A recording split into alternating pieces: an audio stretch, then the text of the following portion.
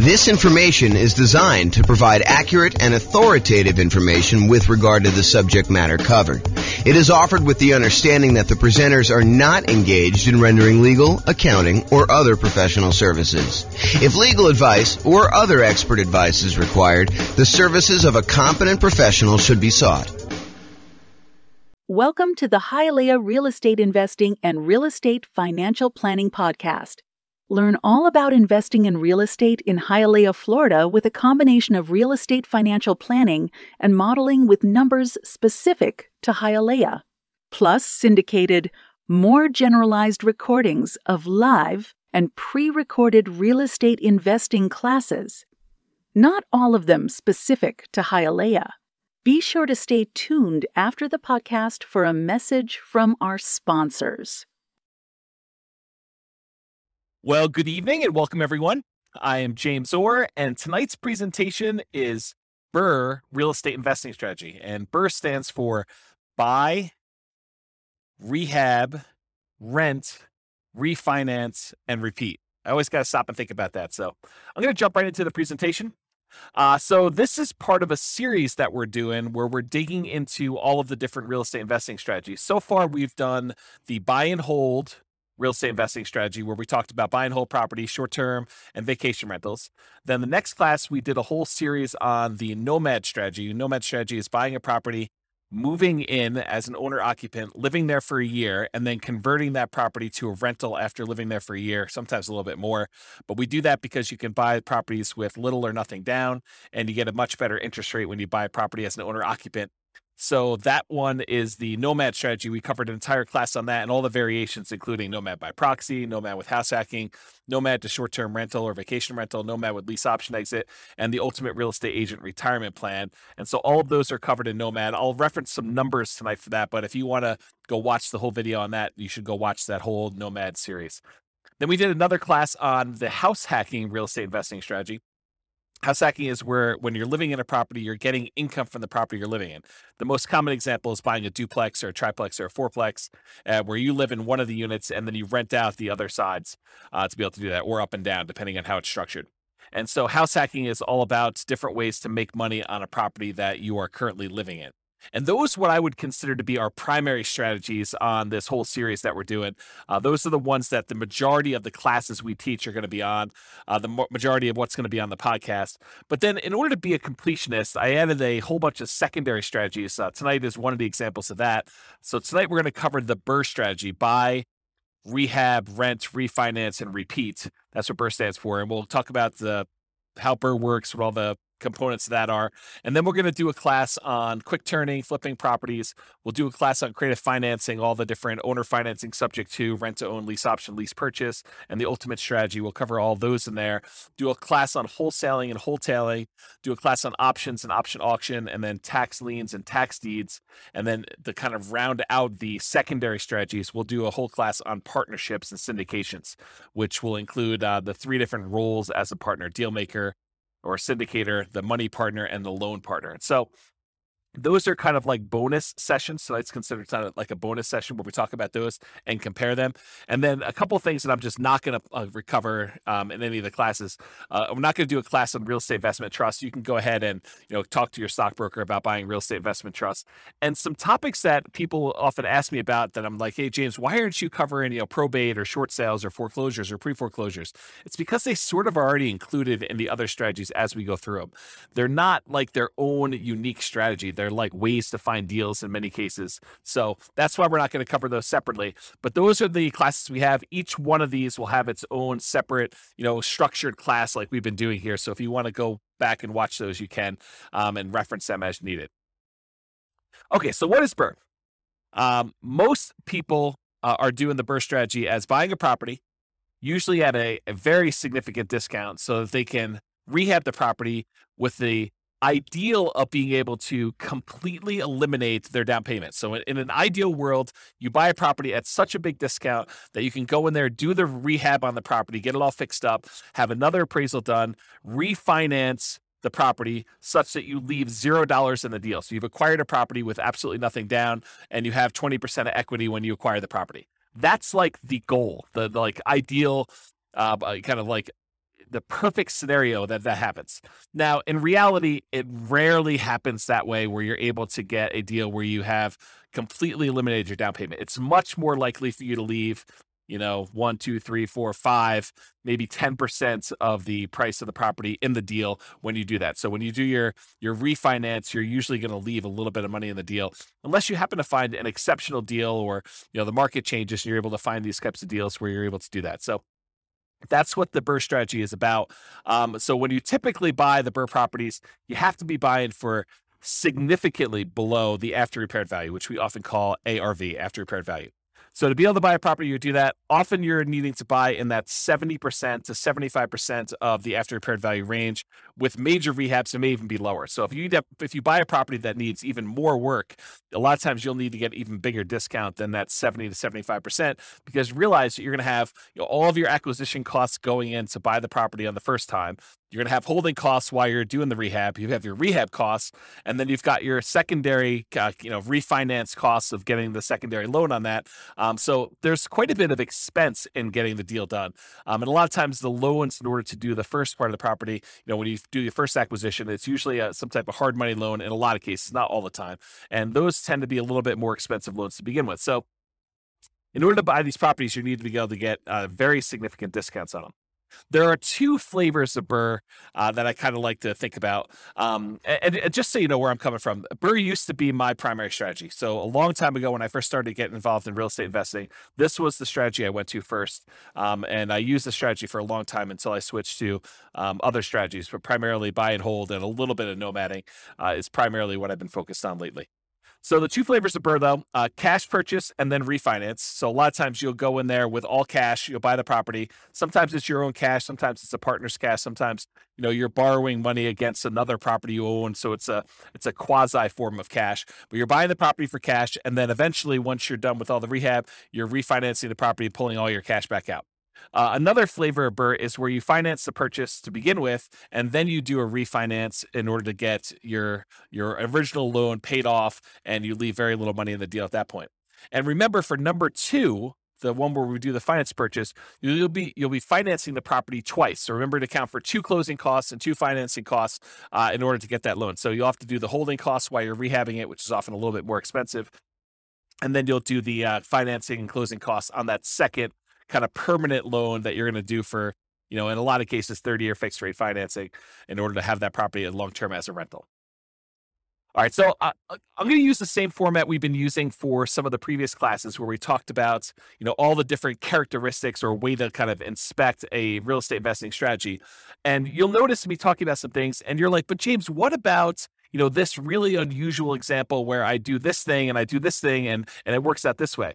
Sure, there's lots of exceptions to what I'm saying. So I've tried to categorize all the different real estate investing strategies, but I'm sure I missed some, kind of like less common or less frequently used, which may be the most common thing for you, right? That's the hard thing for me, is that you may say, well, I always do it this way. And so for you, it seems super, super common. But having seen these for a long time and done a bunch myself, this is what I think is the most common. And of course, there may be exceptions to that. I think of all the different strategies, BRRRR may be one of those ones where this is especially true, where there are so many different exceptions to BRRRR. There's so many different ways to kind of break this out and slice it up and make it happen, that you're bound to find a lot of different exceptions with BRRRR, more so than I think in a lot of the other strategies, where I tend to cover a lot more comprehensively what's going on. And remember, this is not one of our primary strategies. This is one of our secondary strategies that we're sort of covering just to be completionist, but this isn't really our primary strategy. It's not our primary teaching mechanism for these episodes for the podcast and recordings. Okay, so another warning, just because you don't think there's a chance that X can happen doesn't mean it won't happen. This is designed to be a starting point discussion to help you make better investing decisions on your own with additional knowledge. So please do your own research. Don't rely solely on me to get all this done. Okay, so BRRRR variations. So there are some different ways to do BRRRR, and I primarily did single-family homes for doing our modeling here, but you could have just as easily said, I'm going to do BRRRR, and I'm going to find only duplexes, or I'm going to find only triplexes, or only fourplexes, or apartments, or I'm going to do single-family homes, or condos, or townhomes, or whatever you're going to do. So there's lots of different ways to kind of approach this from a different property type perspective. And then the other thing is, you could purchase properties locally. And if you notice, like we talk about nomad or house hacking, we're always talking about local properties because the nomad strategy, you have to move in. You have to be an owner occupant. So unless you're doing like a vacation home and doing partial time there, we're always talking about your local market. The same thing with house hacking. House hacking, by definition, is you're making money on a property that you're living in. You're buying a duplex, triplex, or fourplex that you're moving into and living there, or you're renting out a part of a single family home, like you're getting roommates, as another example of the house hacking strategy. So it's all about your local market when we're talking about nomad and house hacking. And I think for a lot of folks, buy and hold is mostly about their local market. Although you could make the same argument about buy and hold that we're going to make here in a second about BRRRR. And that is, the argument is, you don't have to do this locally. If you're in a market where it's really, really hard to find a property that you could buy at a big enough discount that you could do rehab and refinance and get all, or at least most of your money back out of the deal, or leave very little money in the deal, if you want to look at it that way. If you can't find those types of properties in your local market, you don't have to do your local market. This is one of those strategies where you could get really, really good and become an expert at investing in a remote market. It's different. I mean, the skills you need in order to invest in a remote market are different than the skills you need in a local market. Sometimes they're better, sometimes they're worse. It depends on, your personality, your skill set. But you don't have to do this all locally. And you could use this as a way to diversify geographically as well. So I just want to point out that you're not moving into these properties. So you literally could do this in a local market or a remote market. And there are markets that are much better for finding BRRRR properties than others. There's markets where, it's not uncommon to get discounts when you're buying cash flowing properties. In some markets, that's like near impossible. Like if you live in, my local market here is northern Colorado. And in northern Colorado, at least with the last few years, it's been incredibly hard to find a property that you could buy without getting, bid up above asking price, let alone get a discount on it. So really, really hard to do BRRRR in northern Colorado. Can it happen? Sure. You're probably not doing it where you leave nothing in the deal, but there's exceptions to everything I say. So as I say that, there's probably someone listening to this being like, well, I just did one. So yeah, there's exceptions to all those, but there's a lot better markets where you can go find properties where you could buy at a pretty big discount, rehab the property, and leave little or no money in the deal. So you don't have to do it locally. So I'd like to break down one of the ways I categorize real estate investing strategies is whether you're kind of involved in a real estate investing strategy as an investor or as a real estate entrepreneur. And a real estate investor is someone who takes money, they invest it in a project with the hope of doing little work, maybe sometimes no work, and they expect to get a return on their investment. So they're looking to invest their money, and it's largely a passive thing where they're looking to earn a return. That's a real estate investor. Real estate entrepreneur is often looking to put in maybe a little bit of money, but most of the time they're looking to invest their time and to start a business where they are doing activities in order to get a dollar per hour or money for the labor that they're doing. And BRRRR is on the spectrum, because it's not exactly black or white thing, right? Because even if you're doing buy and hold investing, you're putting money into the deal, but you're also having to put in some effort to acquire the property and get the property set up and get a property manager in place or do all the property management yourself. So even though there's there's a spectrum of these things where sometimes you're putting in a lot more work or a lot less work, BRRRR is one of those ones where you're putting in a lot more work.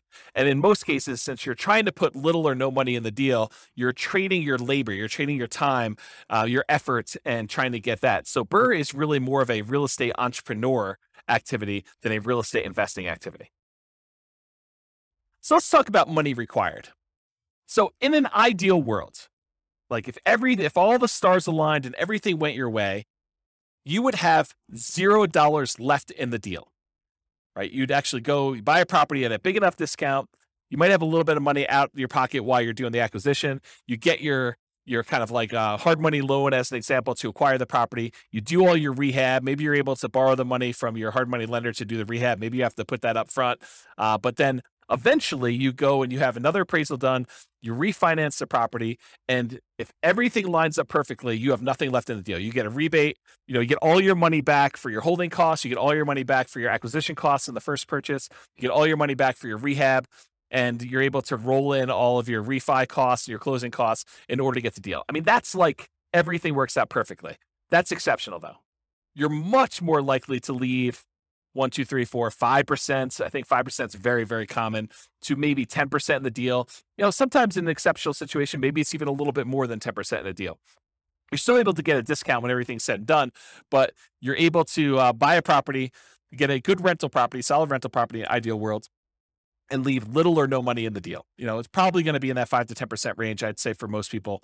But the closer you can get to zero, the better you are. So for money required, ideally it's nothing, but you're more likely talking about probably 5% or 10% of the purchase price, not the purchase price, of the after repaired value in the deal. Plus, in addition to that money, any deferred down payment. So I like to call negative cash flow deferred down payment, because in most cases, if we had put 20% or 25% down on a deal, it would have positive cash flow. But since we're buying a property and we're leaving very little money in the deal, 0%, 5%, 10%, when we're acquiring these properties, a lot of times, not every single time, depends on the market and depends on the property you buy and the interest rates, but a lot of times you're going to have negative cash flow on a property. When you do all of your income and expenses, you're going to light up your rents, any other income you have like laundry or anything like that in a property, minus vacancy, minus taxes, minus insurance, minus your mortgage payment, minus maintenance, minus your property management, like all of those expenses on a property, when you subtract those from your income, a lot of times that's going to be negative. And so what I like to refer to that as is deferred down payment, because you could have put more down and not had that negative down payment, negative cash flow. And so I like to refer to that as deferred down payment. You could choose to either put more down, or you could choose to have a little bit of negative cash flow over time to do that. And so in addition to whatever you're going to leave in the deal, a lot of times you're going to have a deferred down payment. And I would actually classify BRRRR properties as having a slightly higher chance of having deferred down payment or negative cash flow. Why? Why would I say that? Obviously, if you're trying to go buy a property and you're trying to get this big discount on the property so that you could rehab it and then put a tenant in there, rent it out, and then you're going to be able to refinance and leave little money in the deal, why would you be more likely to have negative cash flow on a deal like that than maybe buying a buy and hold property or a house hacking property or a nomad property? Well, it has to do with selection. It is true that you can find a deal where you're able to get this huge discount and it also happens to be an ideal cash flowing rental property. But if you think about it in terms of like what your chances are, you're much more likely to find either an amazing cash flowing property where you're able to buy a property where the economics, the rent to price ratio, the demand for that property, you're able to get really good rents and really strong tenants in the property, with like a more traditional buy and hold or house hack or nomad property.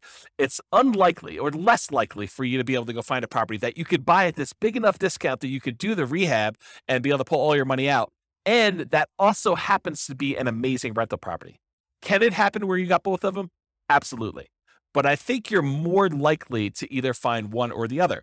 And I will also tell you, it seems to me that a lot of investors, they tend to focus more on can they acquire this with little or no down than they do on whether or not it's going to make a really good property for their portfolio. If you are just doing buy and hold, you're much more selective in the properties that you acquire. You're really focused in on that cash flow. So you tend to buy these properties that have really good cash flow, long-term rental or short-term rental economics. When you're doing the BRRRR strategy, a lot of times you're so caught up in this idea of being able to buy a property where you have little or no money down the deal that you're like, oh, it's secondary that this thing is not going to cash flow as well. And so that's why I'm saying it's slightly more common for you to have deferred down payment, aka negative cash flow, when you do a BRRRR deal than when you go and do traditional buy and hold, house hacking, or nomad. Now, it sure helps that you buy the property at a big discount, because getting a discount really improves your cash flow. I mean, you're only financing that one portion of the deal. Although if you're doing a traditional buy and hold and you're leaving nothing in the deal and you got 20% of equity in your property, it's the same starting position that you have when you have a BRRRR property that you're doing 20% left in the deal, then you do 20% left in the deal for a buy and hold in most cases. But there are some downsides of doing BRRRR in that a lot of times the financing you get when you do your refinance is at a little higher, slightly higher interest rate than you'd get if you did your traditional buy and hold up front. Not always. I think that there are some loan programs where you can get very, very close, or sometimes you can do just as good. But I think there are some advantages historically to buying buy and hold properties where you get 20% down, you're acquiring the property that way. Okay, let me make sure I covered all my notes here. So I talked about finding properties that you can get at a discount, and the ideal rents are less common. Buying at a discount means that it helps with cash flow. Interest rates on the refi loans can be higher. than purchase money mortgages. And with buy and hold, house hacking, nomad, you can often be more selective and find better cash flow deals because that's what you're focusing on. And of course, there are lots of exceptions to that. So really, the money required, I've covered already. The amount you leave in the deal, that's going to be a requirement of the money you have in there. Any deferred down payments, so that's that negative cash flow you've got. And then, of course, you need reserves. It would be stupid for you to go buy a property and try to do it with no reserves. So is this really a strategy you can do with $0? I don't think so. I mean, even if you could find a property that you have nothing in, so that would be $0 that you're leaving in the deal. Maybe you have a property where you have no negative cash flow, but even with both of those, you need to have reserves. And so I think at a minimum, you're going to want to have 6 months of reserves on a property that you're acquiring as a rental. So no matter even if you can find a deal where you're able to leave nothing in the deal, and you can get a property where you don't have any deferred down payment or negative cash flow, you're still going to need reserves. And so this is really not a true nothing down, no money required strategy. It could be nothing down in that you really don't need any money for the down payments because you're able to get, a deal where you have no money left in the deal. But for the most part, you'll still have the need for reserves. Okay, so credit required. It is true. Often you can get a hard money loan for the initial purchase before you do the refinance. And a lot of those are, asset-based loans where they're really looking at the property primarily in order to do the loan itself. Although I think a lot of hard money lenders are still looking at the individual borrower for those. It's possible you could find one that's exceptional and that doesn't look at that. But over time, I think that the majority of hard money lenders are still looking at the individual for doing the loan there. So you can get a loan where you can get the initial purchase money oftentimes with little credit required. But when you go to do that cash out refinance, most of those loans are going to be ones where you need to have a good credit score. And typical credit score needed for a lot of these conventional loans is about 640 credit score. Now, there are exceptions for more unusual loan products. These tend to be adjustable rate mortgages or at higher rates, and better credit often gets you a better interest rate in general. But I think a credit score of about 640 is going to be needed for this. Now, don't go to your lender and say, well, James on his recording said I only needed a 640, so you definitely have to give me a loan because he told me 640. No, that's not how it works. You go to the lender and they tell you what the current lending requirements are because these things can change over time. And you have to find out for them what you need to qualify. And you can go find out from them exactly what the number is. But historically, it's about 640 is what the credit score is for being able to do these. So go talk to your lender and find out. And before I did BRRRR, I would make sure I had both my financing to do the initial acquisition and I knew exactly and was pre-qualified to be able to do this cash out, or not cash out, the refinance, rate and term refinance in order to be able to pull all my money out of the deal in order to do the BRRRR thing before I bought the property. Because there's few things worse. I guess there's some strategy you can do, but there are a few things worse in my mind than going through all the work of thinking you're going to buy this property, rehab it, thinking you're going to convert it to a rental, only to find out that you could not get this rehab loan after you've done all the labor and gotten in the deal. So you can still probably sell it and make money, but a lot of extra effort to do that. Okay, some less common situations. If you find a lender doing more creative lending, that's a possibility as well. Or if you're buying without a loan, all cash, a credit score is not required. So if you're trying to buy these properties, I guess that's technically not BRRRR because you're not doing the refi in the end. But sometimes people buy properties at a discount just to convert them to straight rentals. And sometimes people are buying those just for cash. So that's the case there. But that really wouldn't be BRRRR because BRRRR involves the refi. All right, so what are the skills required in order to do the BRRRR strategy? And if you compare this to some of the previous classes we taught on buy and hold, house hacking, nomad, those types of things, you'll notice that BRRRR has some additional requirements, some different additional skills that are required. So the primary skills required for doing BRRRR are, number one, you need to analyze deals. You need to be able to do the deal analysis for once you're done doing the rehab and you have your refinance done, will it cash flow? And also the deal analysis to say, okay, I'm going to acquire this property. Here are the costs for doing my rehab. Here are the costs for doing my holding costs. Here's the initial acquisition costs. Here's my refinance costs, and then how much will I have in the deal? And then go do your deal analysis after that. So that's a skill you need, deal analysis skill. In addition to that, you need rehab estimating skills, or you need to hire someone who has rehab estimating skills in order to help you find out how much it's going to cost you to take this property that you just bought at this big discount and do all the work required in order to make it a good long-term buy and hold property. So you need someone who can estimate what work is required and how much it will cost to do that. In addition to that, you need to be able to find discounted deals that also cash flow. And in my opinion, this should not be overlooked. This is probably one of the main things that you're being compensated for by being able to find these deals. This is, the equity you're earning by doing this is being able to find deeply discounted deals that you could do the rehab and be in the property for very little or nothing, down on after the refi. And that will also cash flow once you're out of the deal, once you're done with your refi. So I think you need to be able to find those types of deals. And I think that's an exceptional skill to have. In addition to that, you need to be able to acquire the property, and then you need to do the refi financing. So you need to be able to do whatever acquisition financing you line up, hard money loans or private money or your own cash, and then you need to be able to do the refi financing in order to be able to do that. It's another skill. And then different than the rehab estimating, you need to be able to either do the rehab yourself or you need to be able to manage a rehab team. So you need to be the person that swings the hammer and goes in there, does all the work, brings in the subs if you have those guys doing certain things, or you need to be the person that, manages a team of other people that are doing all that work for you. And then in addition to that, once you convert the property to a long-term rental, you need all the traditional skills of property management. And again, that's either you doing the property management yourself directly or you hiring a professional property manager, and then you need the skills of being able to manage the manager. So I have a note here, skills of property management can vary depending on whether you're managing long-term rentals yourself, hiring a property manager, or doing short-term rentals. So 3 different types of management skills depending on which way you're going. And the skills of rehab can vary depending on whether you're doing it yourself, managing contractors, or managing a general contractor. So realize that the skills that you require, in my opinion, are much more involved than buy and hold, house hacking, or nomad. I think this is a much more active, much more real estate entrepreneurial activity, and it requires more skills and higher levels of skill than a lot of the other strategies would. All right, so Shane Paris, Farnham Street, I finally went and looked up his name. I had forgotten his name for the last 3 presentations and kept forgetting to look it up. But he has a blog called Farnham Street, and probably about 2 or 3 months ago now, he wrote an article that talked about this idea of stability.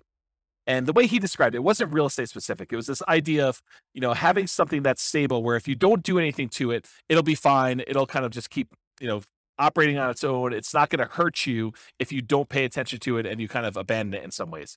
But a active stability kind of item is something that if you don't do something with it, it will hurt you. And so I was thinking about this in terms of real estate and real estate investing specifically. And I was thinking, real estate is actively stable in general. But I think there's even kind of like gradients of more actively stable versus less actively stable. And so a couple examples of this are, if you go and you get a fully amortizing, like a 30-year loan that pays off, the payment itself will pay down to 0 after 30 years. That's an amortizing loan. The loan actually will pay itself off over that lifespan of 30 years versus a interest only or a balloon loan that you pay on it for 5 years, 10 years, 15 years, 20 years. And at the end of that period of time, there is a lump sum that is due at the end of it. Well, an amortizing loan is more stable. It's still actively stable, so you have to be actively involved, but it's more stable than a balloon type mortgage on there. Or doing buy and hold is less actively stable than a flipping properties or lease option or the BRRRR strategy. And so BRRRR, in my opinion, is very actively stable. It is one of those things where you have to be actively managing, especially in the beginning. Once you convert it to a long-term rental, it becomes less active. But at the very beginning, you're very active in this thing. You're actively acquiring the property, you're actively rehabbing the property, you're actively putting a tenant in there, and you're actively refinancing the property to try to pull out as much money as you can. So it is a very active strategy to be doing that you just need to pay attention to. All right, let's talk about scalability. So the biggest challenge, in my opinion, with the BRRRR strategy, and it's probably other challenges too, like being able to qualify for loans, but the biggest challenge, in my opinion, is probably finding deals. It's often limited by deal flow. And I suspect there are markets where you could find a lot more BRRRR properties than other ones. But in general, I think the challenge with BRRRR is being in a market or finding deal flow where you could buy at a big enough discount to be able to leave nothing, ideally, or very, very little in the deal, and then convert that to a property that you would like to have in your portfolio as a rental. And I think that's the part that a lot of folks overlook. But So as far as scalability, how can you scale this thing? Can you acquire as many properties as you want to acquire in order to hit whatever your financial goals are? And with BRRRR, I think that you're limited by deal flow, finding enough quality deals. So from that perspective, it's harder to scale. It's going to mean slower acquisition speed because you got to find deals that are good enough quality to be able to acquire them at a big enough discount and also have them be good long-term rentals. However, on the other hand, to kind of argue the other side of this, it requires significantly less down payment than traditional buy and hold properties to acquire. When you do traditional buy and hold, you're able to get a property for 20% down or 25% down. In some rare cases, if you want to get PMI and the owner occupant properties, 15% down. But when you're doing the BRRRR strategy, you could leave 5% in the deal. And that's still better than leaving, 15% or 20% or 25%. So from that perspective, it's easier to scale. It requires less capital upfront to do that. More labor, because you got to do all the rehab and refinance and, getting all the tenants and getting the property set up. So, from a scalability perspective, I don't think this is as easy to scale as you might think. If your limitation is down payments, then I think this definitely helps you along that path. You still got to be able to qualify for the loans. You got to qualify for the refi loans. And if they're not cash flowing good enough, then you need to have the debt to income ratio in order to be able to qualify for the refis, in order to be able to acquire the properties and do the refi outs. So that's what I think about scalability with the BRRRR strategy. All right, let's talk about risk exposure.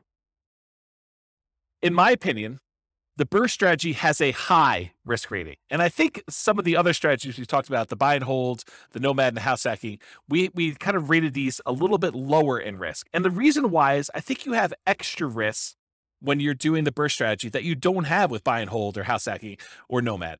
So you have a double risk exposure, in my opinion. You have the risks during rehab and the risks of long-term rentals. So what risks do you have? So the risks include amplified returns, and these can be both positive or negative.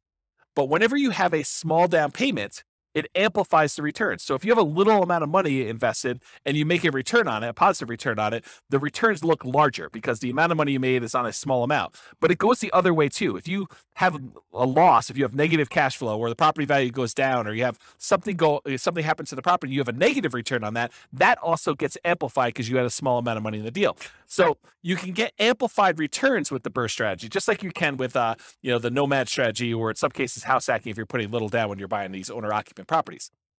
So that's the same risk we'd see there, but you see it with BRRRR because a lot of times you have nothing in the deal or very little in the deal. In addition to that, I believe you have an increased likelihood of negative cash flow, those deferred down payments we talked about when I talked about money required. And the reason why is you have small or no down payments in the deal. So a lot of times, you're leaving little money in the deal, and that's why you have a little bit of deferred down payment. If you had put more down, you wouldn't have the negative cash flow. But because you decided to buy a property and try to do a refi where you left no money in the deal, then a lot of times you have some negative cash flow there. In addition to that, you have limited selection of the ideal cash flowing properties. Really, one of the characteristics of trying to do BRRRR is finding those properties you can get at a big enough discount where you're able to leave little or no money in the deal. So a lot of times those don't cash flow nearly as well. And so you have a limited selection of these ideal cash flowing properties because they also need to meet the criteria of needing rehab and being able to buy them at a big enough discount where it makes sense to do those. And then in addition, you have an increased likelihood of negative cash flow because you get slightly worse financing and interest rates when you do these refinances, especially if you're doing cash out refinances. So a lot of times you get penalized a little bit on that interest rate. Not all the time, but a lot of times you'll be penalized with doing those types of loans. And so for those three reasons, smaller no down payments, the limited selection of the ideal cash flowing properties that also qualify as BRRRR, and that slightly worse cash flowing interest rates are the reasons why you'll have negative cash flow. So that's an additional risk you see in BRRRR. In addition to that, you have all the rehab risks. So all the risks you have of doing construction on a property, opening up a property and finding out that things are much worse than you thought, or there happens to be a hurricane right after you bought the property and all the costs of plywood and lumber goes through the roof and you have that risk, or you can't get your rehab people to do the job. They prove unreliable or something happens to them. So you have all the risks of rehab. So that's an added risk that you don't often have with buy and hold, house hacking, or nomad, unless you're buying properties that need work. In addition to that, you have the interest rate risk exposure while rehabbing. A lot of times you're not locking in your interest rate when you have a 6-month rehab project. If you have a 3-month rehab project, a lot of times you're floating that interest rate. And, if you caught it, just like we did here the last few months where we saw the interest rates rise very dramatically over a very short period of time, you may have thought your cash flowing property was going to be cash flowing at X. And now it's cash flowing much worse than X because the interest rates rose by, 2 points in 2 months. If that was the time when you were rehabbing your property, that could be problematic. And so you have this interest rate risk exposure while you're doing the rehab. And then you have the risks that we normally see with house hacking and buy and hold and nomading, a price decline during ownership. While you've converted it to a rental, prices can go down. I mean, honestly, it could go down while you're doing the rehab too, but I really thought of it during the time when you're buying, when you're holding the property as a rental. You could see a decline in home values during that time, or rents could decline during your ownership period. Those same risks appear in the buy and hold and house hacking and nomad as well, but they're not exclusive to the BRRRR strategy. And then in addition to that, if for something happens and you're unable to make those payments on the loan, you have a credit risk. If you can't make payments on your mortgage, then your credit is at risk of doing that. And that's the same as buy and hold and nomad and house hacking. And then in addition to the ones, these also are shared with buy and hold, nomad, and house hacking. You have the typical tenant property management risk. You have the risk of being sued for violating fair housing. People say you discriminate against them by, trying to put a tenant in the property, or someone slips and falls in your property. You have those risks as well. And some of these can be offset by some insurance, but at the same time, you do have those risks doing BRRRR. Some of them are unique to BRRRR, like the rehab risks and interest rate risks while doing the rehab, and probably increased likelihood of negative cash flow. But some of them are shared across all their strategies as well. That's why I think BRRRR has a higher risk rating, which I would consider just high in general, but it's higher than buy and hold, nomad, and house hacking, in my opinion. So let's talk about profit speed, how quickly you can get at money, and what's the magnitude of the money you can get at. So if you've never seen this before, this is my return quadrants. And it basically shows the 4 different primary areas of return that you get from rental properties, plus the return you get from reserves, and then we sum them up. So the ones on the right-hand side are more like cash now. That's cash flow and tax benefits, depreciation, cash flow from depreciation. And then on the left-hand side is more like cash later, appreciation and debt pay down. So those tend to be, right side is more immediate money. The left side is more like wealth building sort of thing. And then the ones on top, appreciation and cash flow, those are more speculative. They're relying on the market to perform well. You're relying on rents to continue to go up and stay where they are, or property values to continue to go up as you want to see appreciation there. And if the market goes down, we see a drop in prices, you'll have some negative appreciation there. Or if rents don't hold up, if we see a decline in rents or a kind of pullback in rents, you might see your cash flow dip or go negative if it's really close. And then the ones on the bottom are less speculative. They're more certain, and that is the debt pay down portion of it. So as long as you make the payments on the mortgage you have, you're going to pay down a certain amount of debt each year until that thing is paid off if you have an amortizing loan. And then, of course, unless the tax law changes, you're going to get the tax benefits of depreciation. So the ones on the bottom are more certain, less speculative, and the ones on the top are more speculative and less certain. And then I already went over the left and right ones. So in terms of BRRRR, you typically start seeing a profit within 6 months. Usually it's after you do your rehab and you get your tenant in the property and you're able to start getting some cash flow on it. That tends to be when you see it, your profits start coming in. And then rents and security deposits are typically paid in advance. So you usually get that a little bit front loaded. And then cash flow is usually a percentage return on the amount you had invested. So if you think about, leaving nothing in the deal, then of course you'd have, in theory at least, an unlimited, an infinite return on your investments. You have $0 left in the deal, although you're always going to have reserves. So it's never really going to be zero unless you happen to get, a property that you could pull your reserves out with a cash out refinance. Then I guess technically it could be unlimited in that way, infinite returns. But usually it's considered to be a percentage of the amount you had left in the deal, cash on cash return, or if you're buying it or all cash, it's cap rate in that case. And then you often have with BRRRR, which is relatively unique for a BRRRR strategy, you often have a big paper return from forced appreciation. So when you acquire the property and you're able to capture that appreciation, the equity you had in the deal that you kind of worked with the rehab in order to capture, that's a big paper return you have. Most of the time, though, you're not able to spend that. It just kind of shows up on your balance sheet as, oh, now I got an extra, whatever it is, $50,000 from this property that I bought, at a big discount. And then you have cash flow from depreciation, and that could be cash flow with each paycheck So you can go to your employer and say, hey, I'd like to change my exemptions because I know I'm going to have this depreciation benefit and I don't need to pay in as much in taxes on my paycheck, so I can get a little bit more from each paycheck when I do that. Or you can get it at the end of the year in the terms of tax savings, whether you pay in less if you owe money, or that you actually get a rebate at the end of the year if you didn't make any adjustments, and you usually get a rebate because your exemptions are not set up the way they should be. Okay, so that's profit speed. So how do you find these BRRRR deals? Because I think that's one of the biggest challenges with this strategy. So the most common methods for finding BRRRR properties is going to be inside the MLS, for sale by owner, and wholesalers. So you can find deals that need a lot of work listed for sale in the MLS. You can find them there. You can also find people that are looking to sell their property for sale by owner. They have opted not to list it in the MLS. And there's really two subgroups of these for sale by owner groups. There's the ones that are actively marketing their property. These are the for sale by owners that are putting a sign in the yard, or they're putting their property up on Zillow or Craigslist or Redfin or wherever they're putting their property to advertise it. And then you have the other group, which is the hidden for sale by owners. And these are the guys that they may not be actively marketing their property, and they may not even really know they want to sell, but now you've put marketing in front of them. They're like, well, I might consider selling my property. Or you network with somebody, you're at your church, or you're at a club or something like that, and you're talking to people about your business of trying to find properties that need rehab. And someone says, well, I have a property that needs a lot of work. We had tenants in it, and the tenants trashed the place, and now I'd like to acquire that property. Now I'd like to sell that property rather. And you're like, well, I'd be interested in buying it. And so they could be hidden in that way, that you have to find either through marketing, putting out ads or postcards, or pay-per-click, or any of those strategies. We'll cover those in another class. But all the different strategies for marketing in order to find sellers for sale by owners, or you could do through networking, being out and about and talking to people about what you do. And then the third group is wholesalers. Wholesalers are usually the ones doing the marketing. In some cases, they're providing properties inside the MLS, although a lot of wholesalers are doing direct mail or pay-per-click or have a website, and they're marketing, or they're doing networking, and they're trying to find deals, and then they're finding the deals, putting them under contract, and then they're assigning the rights of their contract to you in exchange for a fee. So that's really what wholesaling is. And those are probably the most common methods for you to find BRRRR properties. Now, you can find BRRRR properties in other ways. You could do auctions. You could find foreclosure auctions or IRS auctions, or, other types of like DEA, drug seized houses or stuff like that you could buy at auction. Or in some cases, a bank may have properties that they've taken back in foreclosure, and they've got that the bank actually owns, real estate owned by the bank, and they may be willing to sell you the property. So that's a more unusual method.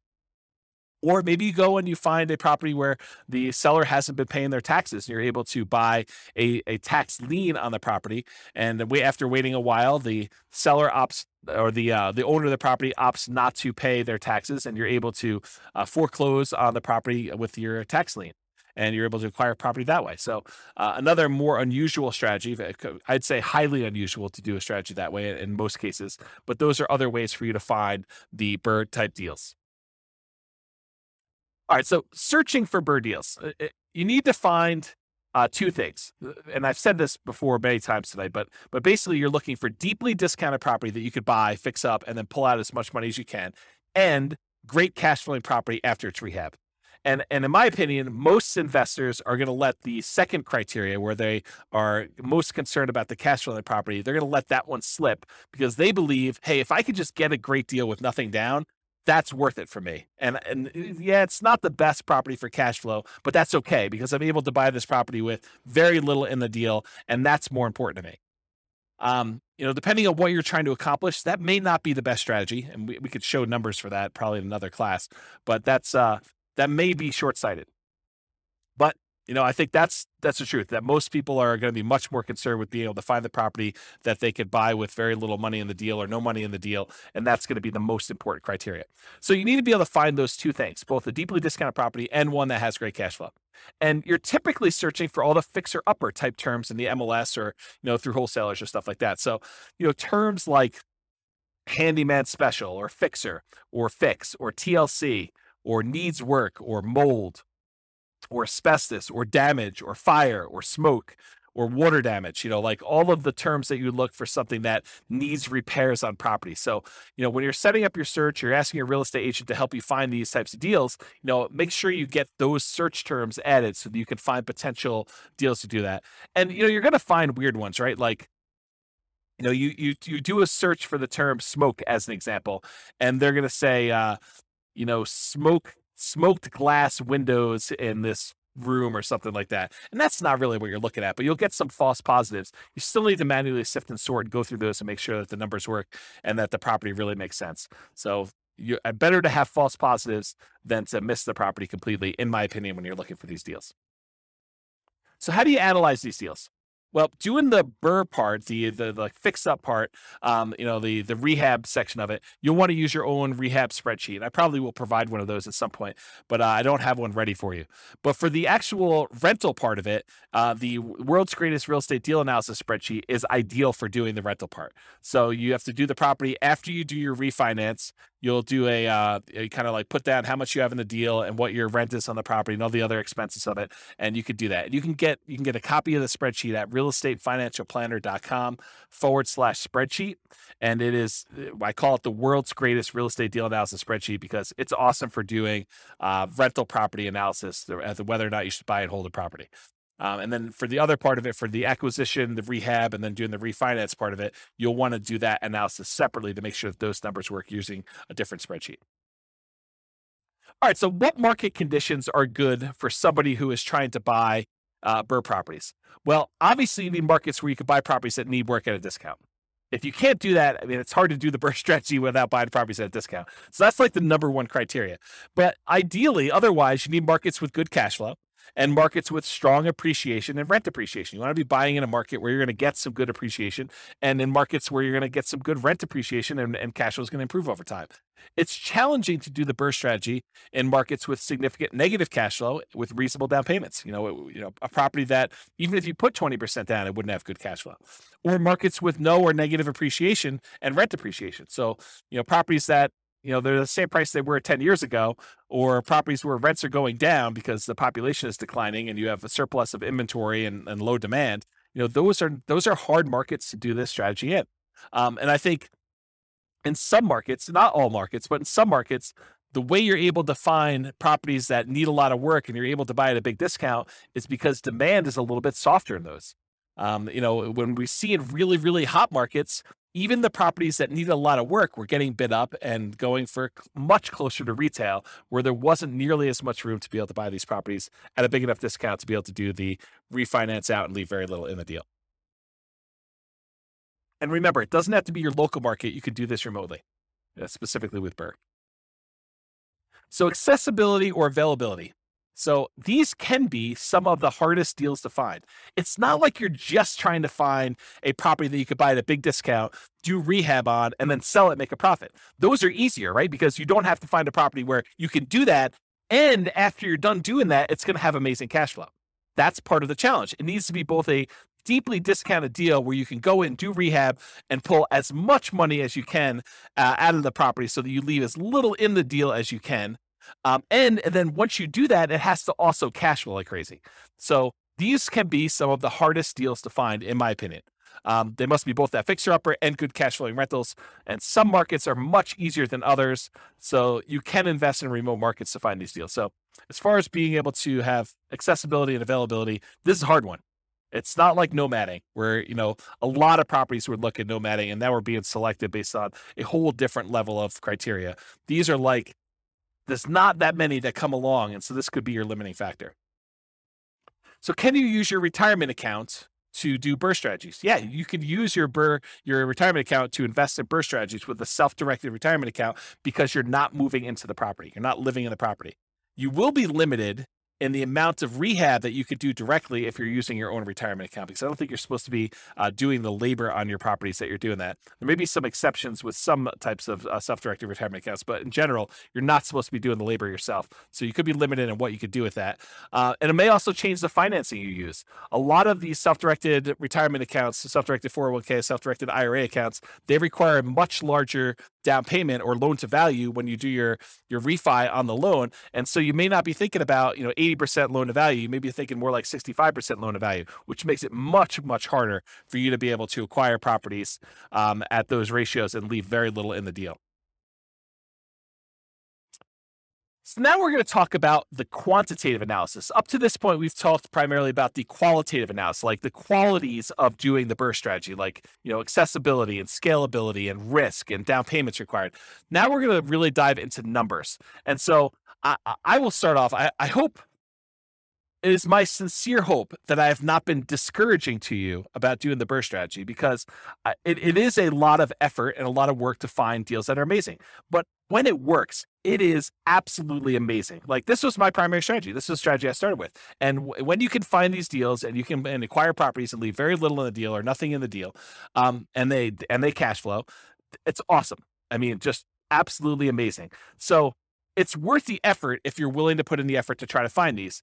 If I had to start over again and do this from the beginning, I'm not sure this would be my only strategy. I probably would do this. I try to find as many of these as I could, unless I found a honeypot where I could get an unlimited number.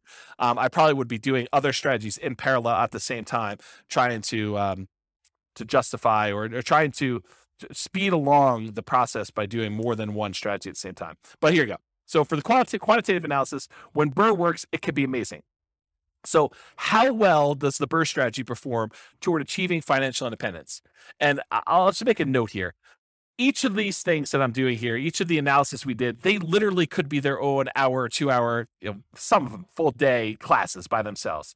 I could dig in deep and I could explain to you how things are working and look at all the different metrics and how risky they are and how risk compares doing one strategy to another. And is it better to do more down payment? Is it better to keep higher reserves? What's the impact of doing reserves? What's the impact of doing property management? So there's all sorts of variations and subtlety and kind of nuance that we could do, where I could do an entire hour, 2 hour, full day class on each one of these. So I'm going to do like a big picture overview where we talk about how long it takes to achieve financial independence for a fictitious couple with very specific assumptions. Okay.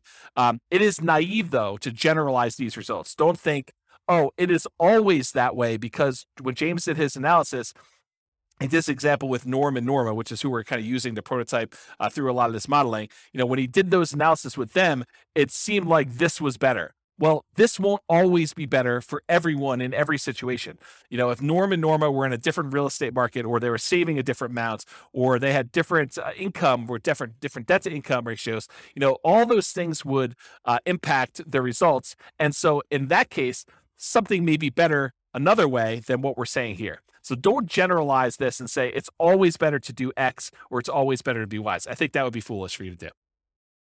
Okay.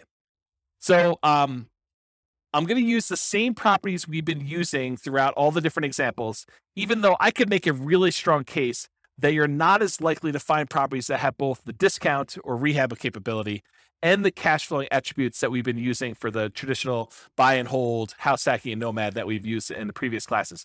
I am going to, for tonight, just to try to make it a closer apples to apples comparison. It's not the same, but just to try to make it closer, I'm going to use the exact same property with the same economics, same price, same rent, same taxes, same insurance kind of expenses to do that. You could make a case that the properties are going to be a little bit worse. Maybe they're a little cheaper. Maybe they're, you're able to get a property that's, is a little bit less expensive than you would otherwise pick, or maybe they're more expensive. There's lots of different reasons why they would be different, but for the sake of simplifying as much as I can, I'm using the same property. You would still be limited by your 45% debt to income ratio, any down payments that you're leaving in the property, so I'll show you some examples of those, and having reserves. So it's not like you can do an unlimited number of these, right? And part of it's going to be you trying to find, it's still limited by 45% debt to income, and you're still limited by whatever amount you're leaving in the deal, and you're still limited by having reserves. I think I use 6 months reserves to be able to do these because I think that's a prudent number to use. And so I'm going to do 3 different cases of BRRRR. I'm going to do a situation where they leave nothing in the deal. That's like the ideal situation where they actually are able to do this and not have any money left in the deal. I'm going to do one where they leave 5% in the deal, and I'm going to do ones where they leave 10% left in the deal. And I'll show you how long it takes Norm and Norma, our kind of prototypical modeling people, how long it takes them to achieve financial independence with those 3 cases with our assumptions there. But let's first define what financial independence actually means mathematically. So financial independence is when your investments, in this case, mostly rental properties, although a little bit comes from other things like their stock market account, but it's when your investments can provide you with your minimum target monthly income in retirement. What we might call either lean fire or just fire, depending on if you're really looking at your minimum as this is my absolute minimum I need. Ideally, I'd like to have more, but really we're saying, okay, in this particular case, how long will it take them for their investments to produce $5,000 a month, adjusted up for inflation? So it's $5,000 in today's dollars, but 5 years from now, it's more than that. And the three sources of their investments to provide money toward that $5,000 a month is number one, passive income from Social Security, any pensions they have, and or annuities. So in this case, they don't have any pensions, they don't have any annuities, and I assume Social Security for them starts at age 67, which I'll talk about here in a second, but that's the three sources of income for number one. Number two, net cash flow from rentals. So this is primarily what they're going to be relying on. They're looking to have the cash flow after all their expenses on their properties. So all the rents and any extra income they've got coming from property like laundry money or something like that, minus principal, interest, taxes, insurance, maintenance, vacancy, property management, if they had any. In this case, they're managing the properties themselves. So anything, all their income minus all those expenses is their net cash flow on their rentals. And the third thing is any extra money that they have in their bank account invested in the stock market at multiplied by their safe withdrawal rate. So the three things are that passive income from Social Security, pensions, or annuities, any net cash flow from their rentals, and then the yearly safe withdrawal rate times their invested assets. The sum of all three of those need to provide enough money for them to meet their minimum target monthly income in retirement. When they do that, we consider them financially independent. Okay? So,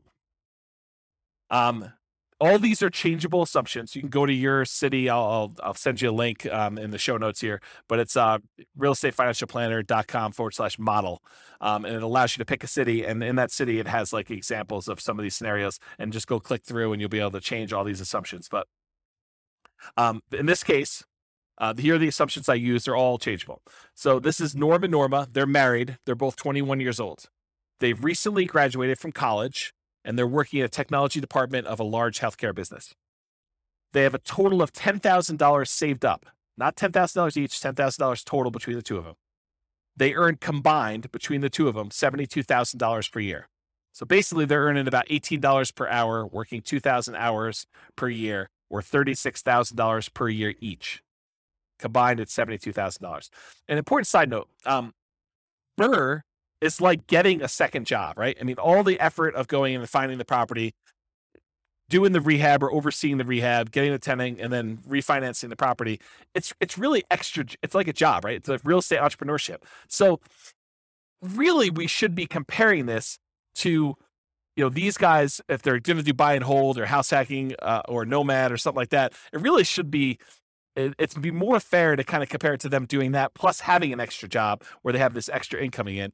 But we didn't do it that way. And so, the numbers are going to be great for BRRRR, because if you can do the BRRRR strategy, it looks awesome. And I'll show you that here in a second. But really, it's a slightly unfair comparison because they're doing a lot of labor. It's a very active type of investing strategy. And it really should be compared to them doing another job. But I didn't do it that way.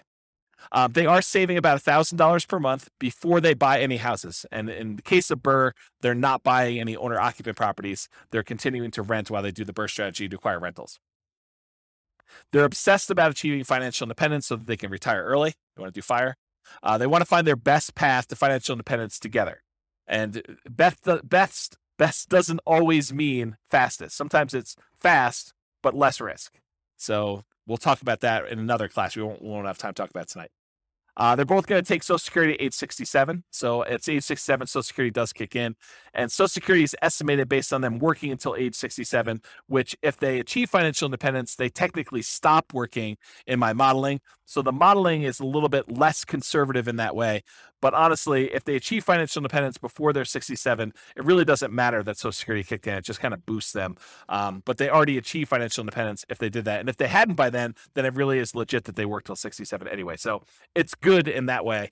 Although you could claim that my modeling is the tiniest bit sloppy, and that I just assume that the amount they're getting from Social Security is based on them working till 67, when if they stop working earlier, it's technically not. Okay, I'm also going to be using the interest rates that I had in the handout for loan type mortgage insurance comparisons. I'll put a link to that in the show notes as well. But this shows you all the different interest rates that I'm using in all these different classes for owner occupant loans and also investment loans. And I did not penalize BRRRR for doing these refi loans, even though I think sometimes you will see a small premium for doing these refis out. And so I'm going to use the 6.625 number for doing the BRRRR strategy. All right, some more changeable assumptions. So I modeled this for 60 years, 720 months. We assume their tax rate, their effective income tax rate for calculating the cash flow from depreciation is 17.85%. We assume it's a 3% inflation rate. That's the long-term average. The Fed's target rate is 2%. I happen to be recording this in a time of really high inflation, and so the numbers seem really, really low. But over a very long period of time, that's a good number to use, 3%. We're using that 6.625% mortgage interest rate. It's 20% equity rate and term refi. So we're using the number as if they're doing a rate and term refi with 20% equity. I'm using a best case with no penalty to the rate. For their safe withdrawal rate, we assume that they have a 4% yearly safe withdrawal rate. If you want to go read up on the Trinity study or 4% safe withdrawal rate, you can go read about that online. And then we assume that they need $5,000 in target monthly income retirement in today's dollars to do that. Ideally, their ideal number is $10,000 a month, although we're not using that in tonight's presentation at all. Okay. All right, so let's talk a little bit about the property. So the property assumptions, and these are all changeable as well. It's a $375,000 property, and it goes up at a rate of 3% per year. So the property values are going up at the same rate as inflation. They're going to do either leaving nothing in the deal, having 20% equity, leaving 5% in the deal, having about 15% equity, leaving 10% in the deal, and then they're going to do that rate and term refinance. So those are the three options we're going to run, whether they are able to leave nothing in there, leave 5% in there, or leave 10% in there. The closing and the refinance costs are already included. I'm not adding any extra ones. So we're assuming that in order to do this, those numbers are already included in their rate and term refi. So that's another reason why you could say these numbers are 5%, 10%, because I've assumed that those include all the acquisition costs in the first one, all of the acquisition costs or the refinance costs, rather, on the second one, on second loan. Assuming no seller concessions, so they're buying at a big discount. They're not able to get the seller to contribute toward their closing costs. The interest rate, again, 6.625 for that 20% down. There's no PMI. They're doing a 30-year, 360-month mortgage. Rent on the property is $2,600 per month, and it increases at a rate of 3% per year. This is the same we used for selecting an optimal buy and hold property or house hacking or nomading. So I think in a lot of cases, the BRRRR strategy would be slightly handicapped. It would be slightly worse price to cash flow economics, as you would when you had a wide selection. You could pick anything you want, just concerned about maximizing cash flow. 3% of the monthly income is assumed vacancy rate, which some people would argue, hey, that's really low. Well, I'm assuming that they're starting 60 to 90 days early before the property is vacant to be able to get a tenant. So I'm assuming that they're really optimizing property management. If in your market you want to change that number because yours is a little higher, go ahead and do that. But really, when you think about it, the rent you get on a property helps determine what the vacancy rate is, right? If you drop rent, vacancy should go down. If you're trying to push rent, then vacancy should go up. It's kind of like a flexible number there that you have somewhat control over. 10% of the monthly income is assumed maintenance rate. So we're using 10% of that $2,600 a month to set aside each month for maintenance on the property. We're using 0.75% of the value of the property each year for property taxes. So at $375,000, it's about $2,800 per year in property taxes on the property. And that, as the property value goes up, the taxes on it go up as well. And then 0.4% of the value of the property each year is the assumed property insurance rate. And so that also goes up as the property value increases each year. And then this is a residential property, and 15% of the purchase price is considered the value of the land when doing our depreciation recapture, our depreciation calculation for cash flow from depreciation for the tax benefits. Okay? All right, so let's look at numbers. So first thing to start off, I'm going to give you some of the numbers from the previous classes we taught. Go dig into those if you want more details, but I'm going to run through those quickly because it helps to compare how long it takes you to achieve financial independence using these other strategies to the BRRRR strategy to decide which one's going to be the best, okay? So for in the buy and hold class, we talked about what if Norm and Norma don't buy any rental properties at all. They basically take all of their money and they invest 100% in the stock market. They don't even buy a property to live in. They continue renting, and so they're investing $1,000 a month in the stock market. They can retire after 40.17 years, or about month 482. So if they invest for 40 years, they'd be, at 61 years old at the time, and they'd be able to be financially independent by investing in the stock market. We assume the stock market's earning about 8% per year. Okay. In our advanced podcast episodes, we do variable rates of return. So when we do the advanced analysis, we actually make the home price appreciation random. We make the rent appreciation rate random. We make the mortgage interest rates random over time. We make the inflation rate random, and we make the stock market rate of return random. And so all of those, and then we run Monte Carlo analysis to show you like how having, property values not always go up by 3%. Sometimes they go down, sometimes they go up, sometimes they go up by a lot, sometimes they go down by a lot. And same thing with rents, and mortgage interest rates can rise over time or drop over time, and inflation, all that stuff, and how that really impacts the strategy. So that's more the advanced podcast. We're not going to cover that tonight. Okay, so if they just invest in stocks, though, it takes about 40 years. They'd be about 61 years old by the time they reach financial independence. This is from the buy and hold class. These are all the different scenarios we ran through for buy and hold. We did everything from them buying just an owner-occupant property to live in and otherwise investing in stocks. That takes them about 33 years, or about 7 years faster than not buying the owner-occupant property and just investing in stocks.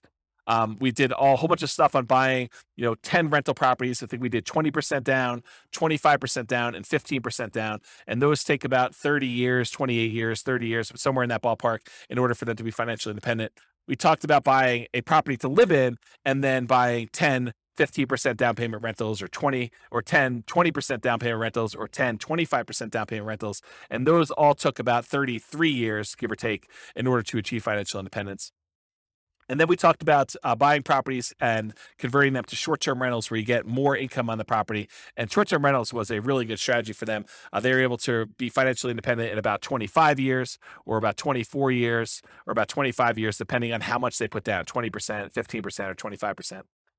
And then we did buying an owner-occupant property to live in and also buying short-term rentals. And that's take a little bit longer. So it's better for them to keep renting and just do the short-term rentals if they're really trying to optimize for financial independence. Okay, so those are all the different numbers for the buy and hold. These are the numbers summarized for the Nomad class. So go look at the Nomad class for watching this. But if they buy 10 Nomad properties, so basically they buy a property with 5% down, they move in, they live there for a year, or however long it takes them to save up their next 5% and be able to qualify for the loan. Then they buy their next property with 5% down. They convert the last one to a rental, and they live in the next one for a year, or however long it takes them to save up their down payment and be able to qualify for the loan from debt to income. And so they move in, they live there for a year, or however long it takes. Then they buy their next property, and they convert the last one to a rental. They do that until they have 10 properties. Okay. And if they do that, it takes them 27 years to be able to be financially independent. Okay. If they do like a mix between the Nomad strategy and buying discounted properties that they could do some fix up and capture some equity with, it takes them a little less than 20 years to do it with that strategy. If they buy 10 properties and instead of them moving in, they have someone else move in on their behalf, like, their kids who go to college, they buy properties for them each year and they have them move each year, or they do it with their parents who want to live near them and be their grandkids or something like that. But if they do what we call Nomad by proxy, where we have someone else move in on their behalf, it takes them about a little less than 18 years to achieve financial independence doing that. If they do the Nomad strategy where they're nomading each year, but once they convert it to a rental, they convert it to a short-term rental, not doing just traditional long-term rentals, it takes them about 13 years or so in order to be able to be financially independent if they do that. If they do Nomad, but they also get a roommate, they house hack, that takes them about 22 years to do it with one roommate, takes them about 20 years with two roommates, takes them about 18 years with three roommates, or it takes them about 17 years with four roommates. Okay.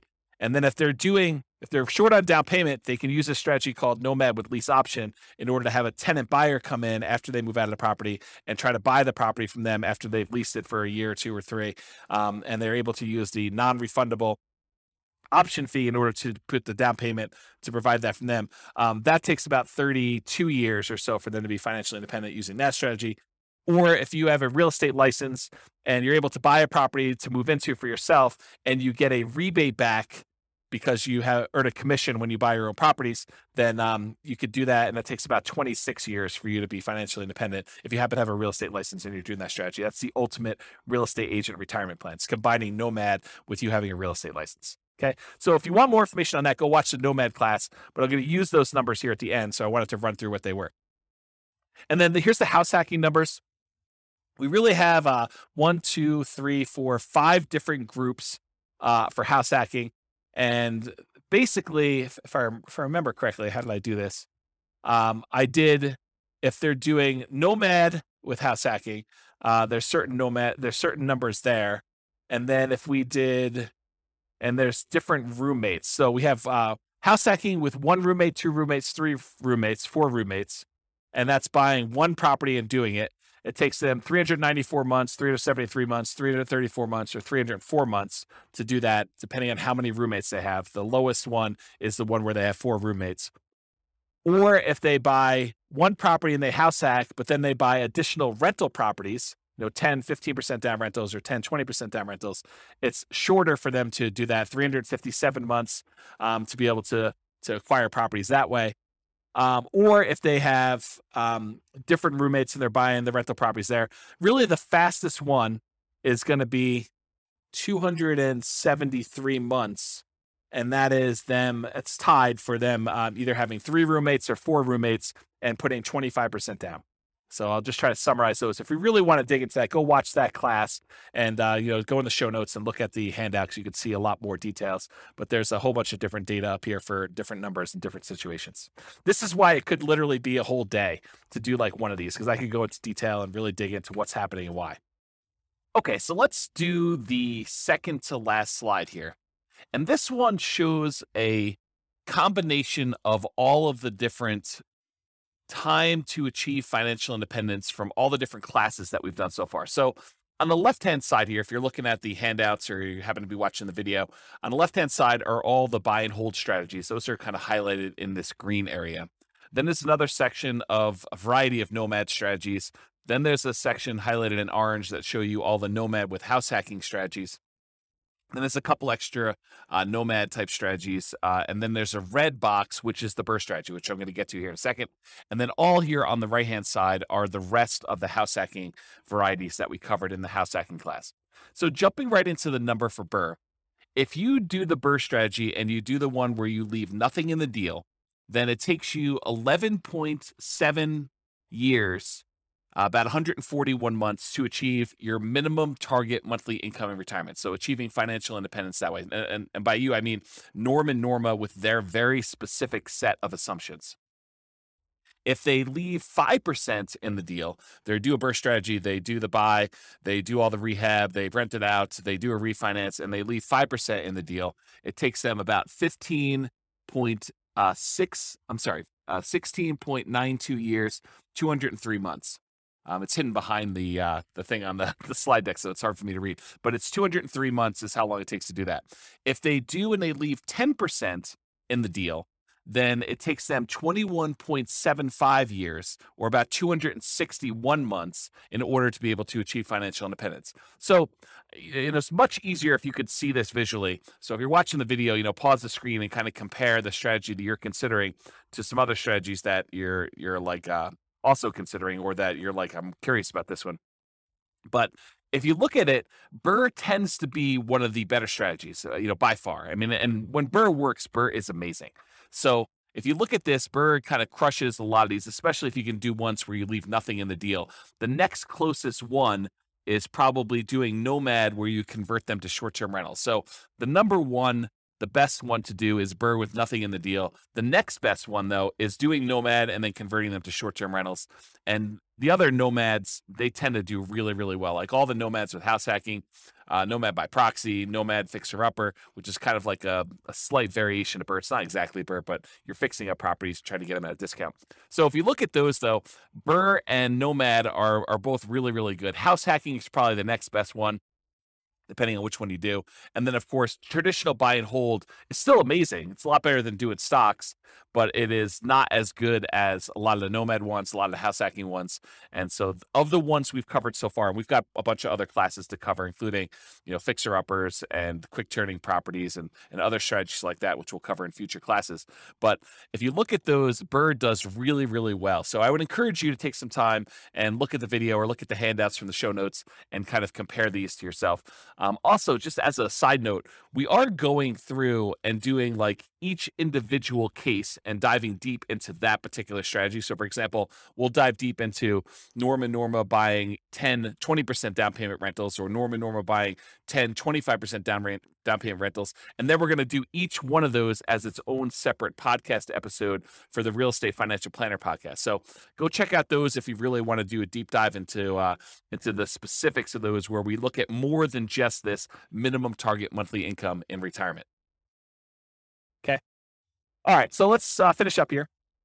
So in conclusion, when I do my modeling, the assumptions I use matter a lot, right? Like if we use a slightly different property, if we didn't use $375,000 as an example, if we use $200,000 properties, the numbers could be very different.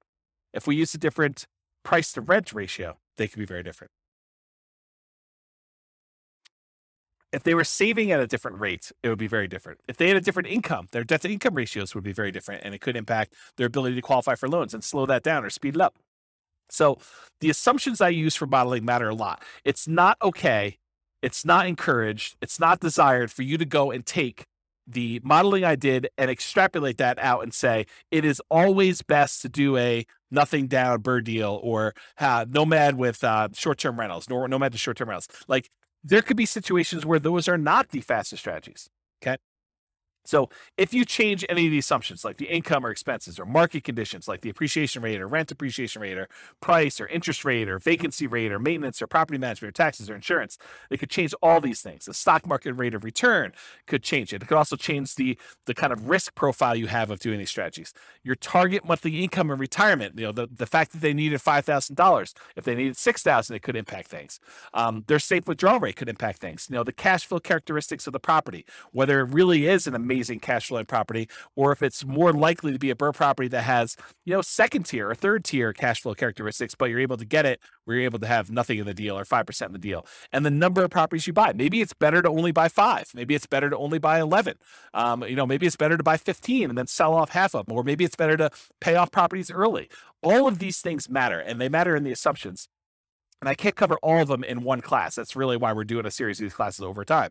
So the strategies that work best in your market or that market for Norma may differ from yours and vice versa. So you can't just automatically assume that. You really need to go plug in your own numbers and do some math for your own specific situation. And you can do that at the realestatefinancialplanner.com/model. Just pick your city, and it's kind of like a starting point with a lot of the assumptions. But any of the assumptions we use are changeable.